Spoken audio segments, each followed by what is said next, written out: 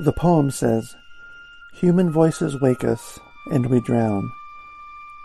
But I've made this podcast with the belief that human voices are what we need. And so, whether from a year or 3,000 years ago, whether poetry or prose, whether fiction or diary or biography, here are the best things we have ever thought, written, or said.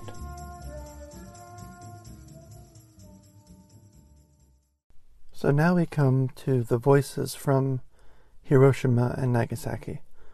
When I first compiled all of these quotations and posted them on my blog a few years ago, I said this: when the New Yorker dedicated its entire August 31st, 1946 issue to John Hersey's Hiroshima, the editors wrote that they did so, quote, "in the conviction that few of us have yet comprehended the all but incredible destructive power of this weapon, and that everyone might well take time to consider the terrible implications of its use." End quote. And I continued, in light of our peculiarly modern strain of divisive political culture, where we are forced to either condemn or acclaim the bombings without reservation, our mere opinions in 2016 or in 2021 are granted a status immensely more important than the bombings themselves. We have to be on a team nowadays. We can't consider an event on its own.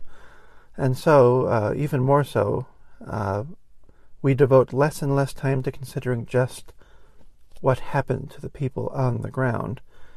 And so here is only an introduction to what happened. Here are the voices of those who were there and of the studies that came afterwards. A Manhattan Project study stated that because the head in the flash comes in such a short time, there is no time for any cooling to take place, and the temperature of a person's skin can be raised to 120 degrees Fahrenheit in the first millisecond and at a distance of 2.3 miles when the bomb is dropped and explodes. A Japanese study said the temperature at the site of the explosion reached 5,400 degrees Fahrenheit, and primary atomic bomb thermal injury was found in those exposed within 2 miles of the hypocenter. Severe thermal burns of over grade 5 occurred within 0.6 to 1 mile of the hypocenter, and those grades of 1 to 4 occurred as far as 2 to 2.5 miles from the hypocenter. Extreme, intense thermal energy leads not only to carbonization, but also to evaporation of the viscera. And Richard Rhodes says, people exposed within half a mile of the Little Boy fireball, Little Boy being the name given to the first bomb, the Little Boy fireball, that is, were seared to bundles of smoking black char in a fraction of a second as their internal organs boiled away. "Doctor," a patient commented to Michikyo Hachiya a few days later, "a human being who has been roasted becomes quite small, doesn't he?" The small black bundles now stuck to the streets and bridges and sidewalks of Hiroshima numbered in the thousands. And this is the voice of a junior college girl in Hiroshima. Screaming children who have lost sight of their mothers. Voices of mothers searching for their little ones. People who can no longer bear the heat, cooling their body in cisterns. Every one among the fleeing people dyed red with blood. And here's a 19-year-old woman in Hiroshima. I saw for the first time a pile of burned bodies and a water tank by the entrance to the broadcasting station. Then I was suddenly frightened by a terrible sight on the street, 40 to 50 meters from the Shukin garden. There was a charred body of a woman standing frozen in a running posture, with one leg lifted and her baby tightly clutched in her arms. Who on earth could she be? Here's a junior college woman in Hiroshima. At the base of the bridge, inside a big cistern that had been dug out there, was a mother weeping and holding above her head a naked baby that was burned bright red all over its body. And another mother was crying and sobbing as she gave her burned breast to her baby. Here is a husband and wife in Hiroshima. While taking my severely wounded wife out to the riverbank by the side of the hill of Nakahiromachi, I was horrified indeed at the sight of a stark naked man standing in the rain with his eyeball in his palm. He looked to be in great pain, but there was nothing I could do for him.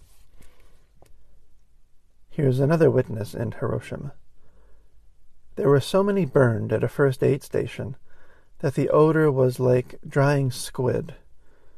They looked like boiled octopuses. I saw a man whose eye had been torn out by an injury, and there he stood with his eye resting in the palm of his hand. What made my blood run cold was that it looked like the eye was staring at me. And here's a boy who was in the 3rd grade at Hiroshima. Men whose whole bodies were covered with blood, and women whose skin hung from them like a kimono, plunged shrieking into the river. All these become corpses, and their bodies are carried by the current toward the sea. I got terribly thirsty, so I went to the river bank. From upstream, a great many black and burned corpses came floating down the river. I pushed them away and drank the water. At the margin of the river, there were corpses lying all over the place. Here's a girl who was in the 5th grade at Hiroshima. I do not know how many times I called, begging that they would cut off my burned arms and legs. Here is a 6-year-old boy in Hiroshima. That night, brother's body swelled up terribly badly. He looked just like a bronze Buddha. And here's a young woman in Hiroshima. We gathered the dead bodies and made big mountains of the dead and put oil on them and burned them. And people who were unconscious woke up in the piles of the dead when they found themselves burning and came running out. And this is a 4th grader in Hiroshima. At the site of the Japanese Red Cross Hospital, the smell of the bodies being cremated is overpowering. Too much sorrow makes me feel like a stranger to myself. And yet, despite my grief, I cannot cry. And there was a doctor, a Japanese doctor wounded by the bomb, who tended to the other survivors. His name was Michikyo Hachiya, and he reported having this dream after the bombing. It seems that I was in Tokyo after the great earthquake, and around me were decomposing bodies heaped in piles, all of whom were looking right at me. I saw an eye sitting on the palm of a girl's hand. Suddenly it turned and leapt into the sky, and then it came flying back towards me, so that, looking up, I could see a great bare eyeball, bigger than life, hovering over my head, staring point blank at me. I was powerless to move. I awakened short of breath and with my heart pounding. And here is almost all of the remaining quotes here are from Robert Oppenheimer. Here is one quote from Oppenheimer. "We took this tree with a lot of ripe fruit on it and shook it hard, and out came radar and atomic bombs." Of course, radar was invented during the Second World War. The whole wartime spirit was one of frantic and rather ruthless exploitation of the known. And here's Robert Oppenheimer to the American Philosophical Society. "We have made a thing, a most terrible weapon, that has altered abruptly and profoundly the nature of the world. A thing that by all the standards of the world we grew up in is an evil, and by so doing we have raised again the question of whether science is good for man. And here is another quote from Oppenheimer. The people of the world must unite or they will perish. This war that has ravaged so much of the earth has written these words. The atomic bomb has spelled them out for all men to understand. Other men have spoken them in other times of other wars, of other weapons. They have not prevailed. There are some, misled by a false sense of human history, who hold that they will not prevail today. It is not for us to believe that. By our works we are committed to a world united, before the common peril in law and in humanity.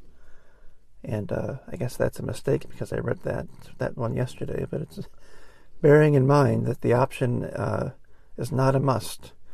I cannot put myself back to the time of World War II and its finally ending, and the anxieties of the Cold War as it began, and then on top of that of being Robert Oppenheimer and having the anxieties and pride and regret and all of it mixed into his head as well. But at the same time, we cannot say must. The peoples of the world must unite or they will perish. Since the fact is, since 1945, we have neither united nor perished.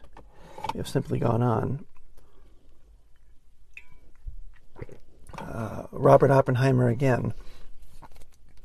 In some sort of crude sense, which no vulgarity, no humor, no overstatement can quite extinguish, the physicists have known sin, and this is a knowledge which they cannot lose. This is a knowledge which they cannot lose. The physicists have known sin, which I think is a remarkable thing to say. Oppenheimer's fellow physicist I.I. Rabi did not think that was such a wonderful remark. He said, that sort of crap, we never talked about it that way. He felt sin. Well, he didn't know who he was. Oppenheimer was full of too many humanities and had a tendency to make things sound mystical. Here is Henry Wallace. He said, the guilty consciousness of the atomic bomb scientists is one of the most astounding things I have ever seen. And here is Robert Oppenheimer upset late in life over a fictional play about him. And Oppenheimer says this, what I have never done, but which the play shows, is to express regret for doing what I did and could at Los Alamos. In fact, on the varied and recurrent occasions, I have reaffirmed my sense that, with all the black and white, that was something I did not regret. He says, though, that he was mostly upset with the long and totally improvised final speech I am supposed to have made, in which indeed it affirms such regret. My own feelings about responsibility and guilt have always had to do with the present, and so far in this life that has been more than enough to occupy me. And Oppenheimer again, this is the last one from him. Taken as a story of human achievement and human blindness, the discoveries in the sciences are among the great epics. And here is James B. Conant. I did not see in 1917, and do not see in 1968, why tearing a man's guts out by a high explosive shell is to be preferred to maiming him by attacking his lungs or skin. All war is immoral. All war is immoral. Logically, the 100% pacifist has the only impregnable position. Once that is abandoned, as it is when a nation becomes a belligerent, one can talk sensibly only in terms of violation of agreements about the way war is conducted, or of the consequences of a certain tactic or weapon. And here's the very last quotation from Niels Bohr. Only by extending this powerful weapon to other countries could we guarantee that it would not be used in the future.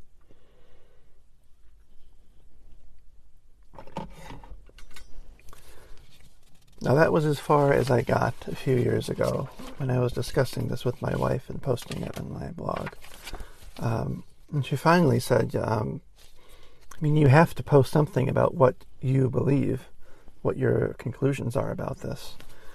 And I haven't read this since then, but I will read it now and see what my reactions are 5 years later. What to make of any of these voices? This week's episodes are the sum of something I have wanted to put together quite literally for years, and talking with my wife about each of them has convinced me that I have to at least try to insert my own voice here. So consider some of the many justifications put forth for dropping the atomic bomb. These are the reasons that are specifically in regards to war with Japan. It will end the war. It is necessary to end the war in this way because conventional troop warfare against Japan is proving so brutal. Such brutality is the unfortunate result of certain aspects of culture specific to Japan, which refuse surrender of any kind. As a result, a land invasion of Japan by American troops will likely result in the deaths of more Japanese civilians, not to mention American soldiers, than the dropping of the atomic bomb, even 2 of them. This is borne out by the fact that America's firebombing destruction of 50 to 90% of 24 Japanese cities did not suffice to bring about Japanese surrender, and because dropping the first atomic bomb on Hiroshima did not prompt immediate surrender either, hence the second one on Nagasaki. And that for all of these and many other unfortunate historic, cultural, and technological coincidences, it cannot be forgotten that Japan initiated aggression with the United States, and that, whatever the sins of the United States then or since, it is unlikely that it would have ever firebombed Japan, or used atomic weapons against them, under any other circumstances.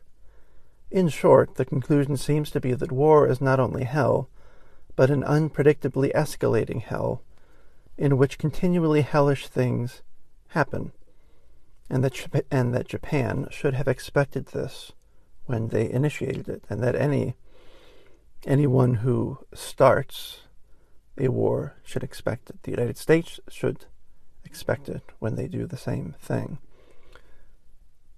And finally, specifically in regards to Japan, Japan and Germany both had atomic bomb programs of their own, and there is no reason to believe that either would have withheld its use had they had the chance to use them on America, or if Germany had used them on the European continent. And if the Blitz against Britain is any example, there is no reason to believe that if the United States had been closer to either Japan or Germany, that either country would have kept itself from firebombing the United States. And so, what are our options against such enemies? I don't really have any patience for the people who hate America so unreservedly that they can't at least admit to this. I don't know what to say to that. Anyhow.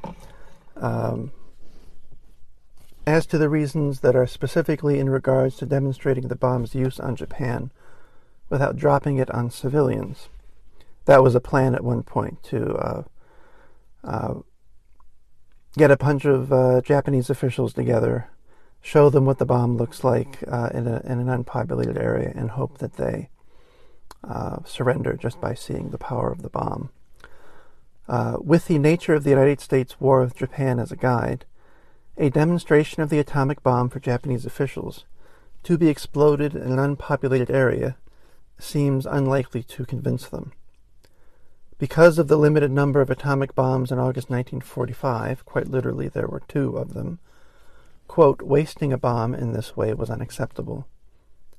And the worry was, if a demonstration is agreed to and the bomb is a dud, risking that outcome in front of an already stubborn enemy is also unacceptable. The reasons regarding the bombs placed in post-war politics and human life. As I mentioned, it will end not just this war, but will be so terrible that will end war altogether.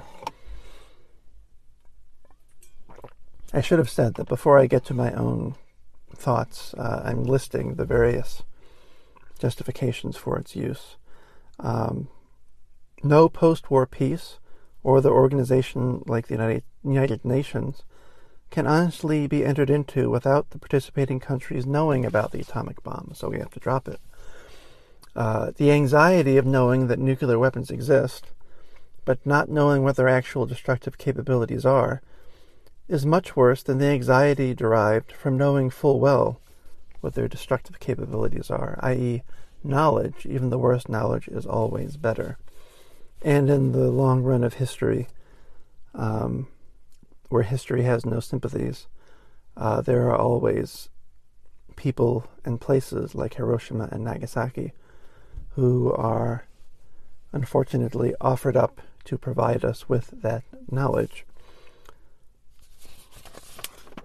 So, whether we agree with the use of nuclear weapons or not, to me anyway, the reasons given in the third section are beyond ridiculous and are, as was put by my wife, willfully and even poetically naive. The third section being the one I just read, that it will end all war, that the United Nations and other organizations can't be entered into without knowledge of the bomb, and that the anxiety of knowing about nuclear weapons is better.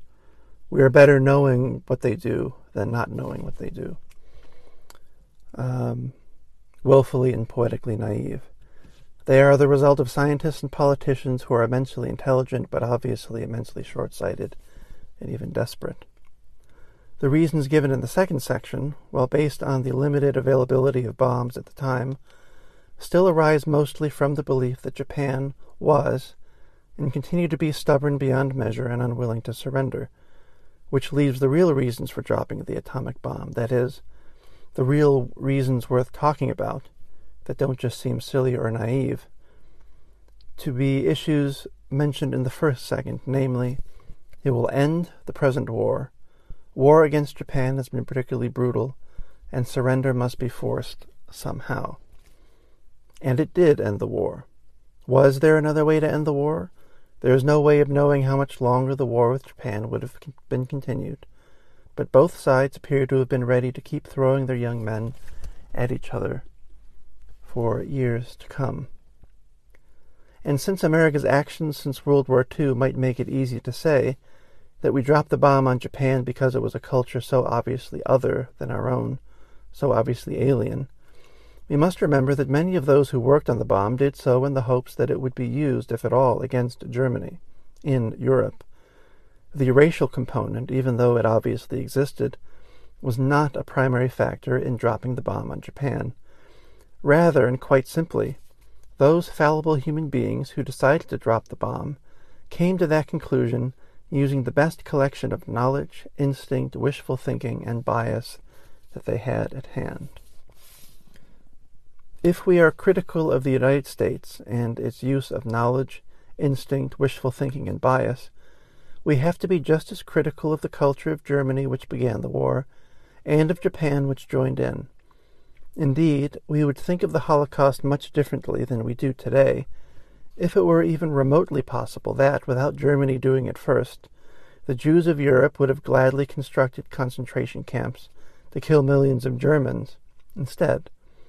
We might even say that if Japanese culture had been slightly different, they would have surrendered sooner, or surrendered along with Germany before the bomb was even complete. I don't say this to blame anyone.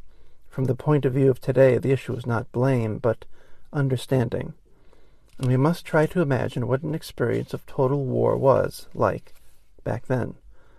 Given that there is no reason to believe that Japan or Germany would have hesitated in using incendiary or atomic bombs on the east or west coast of America, the question more generally is what else can a country do against such an enemy but try to do it to them first, human nature and history being what it is. Human nature being what it is, and history teaching us what it does. George Orwell, usually no fan of military force, and rarely a fan of Britain's government, nevertheless realized that the greater enemy, when it arose in the form of Nazism, and had no hesitation saying that, to those who objected to the bombing of civilians in Germany, quote, "There is something very distasteful in accepting war as an instrument, and at the same time wanting to dodge responsibility for its more barbarous features. Pacifism is a tenable position, provided that you are willing to take the consequences." George Orwell's contemporary, the French diarist Jean Guéhenno, himself usually a pacifist, had to admit, "I will never believe that men are made for war, but I know that they are not made for servitude either." In other words, no one that I know who wishes the bombs hadn't been dropped also wishes Japan and Germany had won, or wishes that they were living under those governments rather than our own. To be frank, and again I say this more in shame of humanity than in praise of it, those who wonder if lesser use of force could have won the war against Germany and Japan are asking the question, basking in the luxury of a sad victory purchased with the very excesses they deplore. Indeed, this is what sickens most people, that their lives today exist with the atomic bomb as a reluctant inheritance. It doesn't seem right to sully our liberation of Europe and of the concentration camps with the atomic bomb, but every national virtue has its national vice, existing almost always concurrently, and there is no unknotting them. All of our lives are muddied in this way.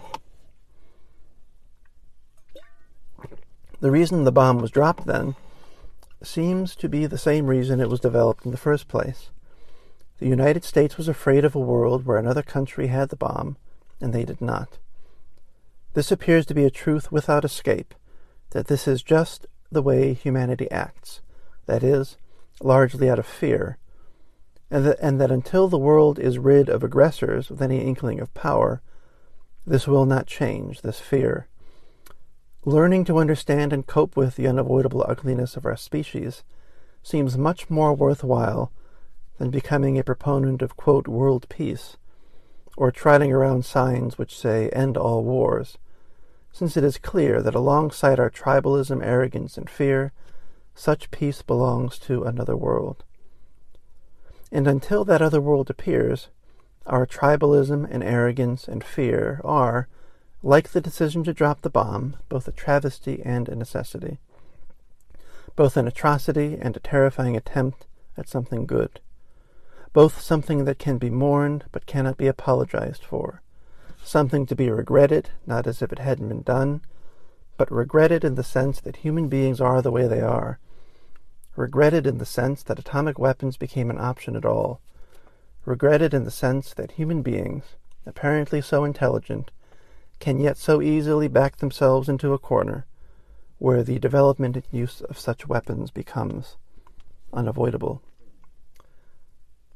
The only response I can find to such a situation, in which war will always be with us, is to find a way to wage it without pride.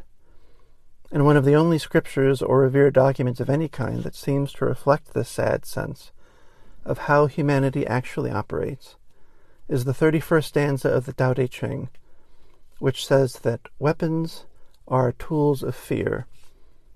A decent man will avoid them except in the direst necessity. And it concludes with these words: his enemies are not demons, but human beings like himself. He doesn't wish them personal harm, nor does he rejoice in victory. How could he rejoice in victory, and delight in the slaughter of men?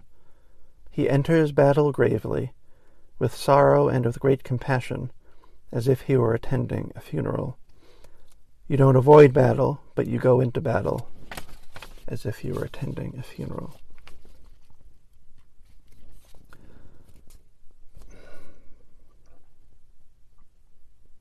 Yeah. It's hard to beat that bit from the Tao Te Ching. I will add one more thing, and I just came across it today. If we want to change things, if we want actual peace, or at least a little more peace, and a little less antagonism and violence. The point does not seem to be to outlaw the weapons. It seems to be to reform the minds. And as I've been saying, if you take the sum total of death and destruction and suffering, that basic prejudice of all kinds from between countries and cultures, languages and religions, races, all of that put together, the atomic bomb is just a matter of, is almost an anecdote. It's a matter of killing people, large numbers of people, faster than you would have otherwise. The root cause is not, the root thing to mourn is not that we can kill that many people in 3 seconds. It is that we find the need to kill them at all. And I came across this, the following, in a book about World War I called A World Undone by G.J. Meyer. And if you're looking for a good one-volume history of the First World War, this is a pretty good one. And it talks about, this is from a section called Hearts and Minds, about the propaganda of the war. And G.J. Meyer says this: inevitably, to the extent that the propaganda was effective, it made an end to the fighting more difficult to achieve. And now he quotes, someone you thought would have known better and would have been intelligent enough. But of course he had his own issues, and this is Rudyard Kipling. So when Rudyard Kipling is saying this, you can only imagine what the farmer or the office worker or the machinist is saying. Rudyard Kipling said, "However the world pretends to divide itself, there are only 2 divisions in the world today, human beings and Germans." And of course there's a German writer out there saying the same thing about the English and the French. A few pages later, G.J. Meyer says, talking about press censorship, of course it's the press, and how they did their job of assuring their populations that the war was being won, and along the way depicting the enemy as evil incarnate. Their methods were predictable and in retrospect sometimes seem ridiculous. The German storyline was that the Reich was fighting a defensive war against a cabal of unscrupulous enemies determined to destroy it. The British and French followed an exactly opposite script, one in which they were defending civilization against Huns who wanted to rule the world. Even the atrocity stories that were staples in the newspapers of the Entente were mirrored in those of the Central Powers. The Germans were reported to be cutting off the hands of French boys so that they could never become soldiers, to be raping children and bayoneting infants. The German public was told that the Russians were poisoning the lakes of East Prussia and cutting off the limbs of captured German soldiers, and the French and Belgians made a specialty of gouging out prisoners' eyes. Lying was endemic. Newspapers ran old photographs of Russian pogroms against Jews as evidence of Germany's rape of Belgium, and officials with access to the facts were not immune. David Lloyd George, long before he became Prime Minister of Britain, was declaring in the public that the new philosophy of Germany is to destroy Christianity. And so you see my point. There was no point in World War I, in the midst of it or after, saying, let's get rid of these machine guns, let's get rid of poison gas, but then do nothing about the nature of propaganda, of what people are being taught, what people are being told. In this case, it's the press doing it, but then it's parents teaching their children, it's teachers teaching children, it's friends getting a drink or dinner, trading stories like this. And this is history as well. You have all the early suspicion about the early Christian church that they're cannibals. Anybody who is seen to be different from you is usually in the ancient and medieval world. They either engage in some sort of cannibalism, they want to rape your women, and they want to kidnap your children. And that's basically some version of that is QAnon today. When the world gets messed up and when there's high anxiety, the assumption is that your enemy, whoever the enemy is coming after your children, even though that is never actually true. Blood libels against Jews, anything that you want to think of. The same stories told by Germans against the French, that the French would tell against the Germans, etc., etc. And finally, G.J. Meyer says, the results of all the propaganda would be tragic. By raising the stakes of the war beyond the limits of reason, the propagandists ensured that whichever side lost would feel terribly, irredeemably wronged, and that whichever side won would find it difficult to deal rationally with the populations that it had defeated. So it's almost no surprise at all that you end up with another war where the other side is demonized, and one that just has a slight advance in weaponry. That seems to be the key here, not the fact that it was used, but the reasons that it came to be used at all. It's almost an accident that the discovery of the realization that a bomb could be made happened just before the war. It would have happened eventually in preceding some other war in the future if it hadn't happened then. What we need to do, if we need to do anything at all, is look at how we deal with other people. Look at how we teach our children to deal with other people, whoever those other people are. Now, there is another side to this, of course. I don't think I will get to it this year. When I repost all of these next year, I will probably add an extra episode to it. But if anyone wants to read a very good book, I would recommend Among the Dead Cities, The History and Moral Legacy of the World War II Bombing of Civilians in Germany and Japan by A.C. Grayling. I read this a few years ago, and I've been meaning since then to add quotations from that book to this series, but I haven't gotten around to it yet. I still remained unconvinced, but it is something that is worth looking at. I hope that this has been fruitful in some way. It has been sort of a powerful experience to read all of these words out loud, and I hope to do it again next year. Thank you for listening.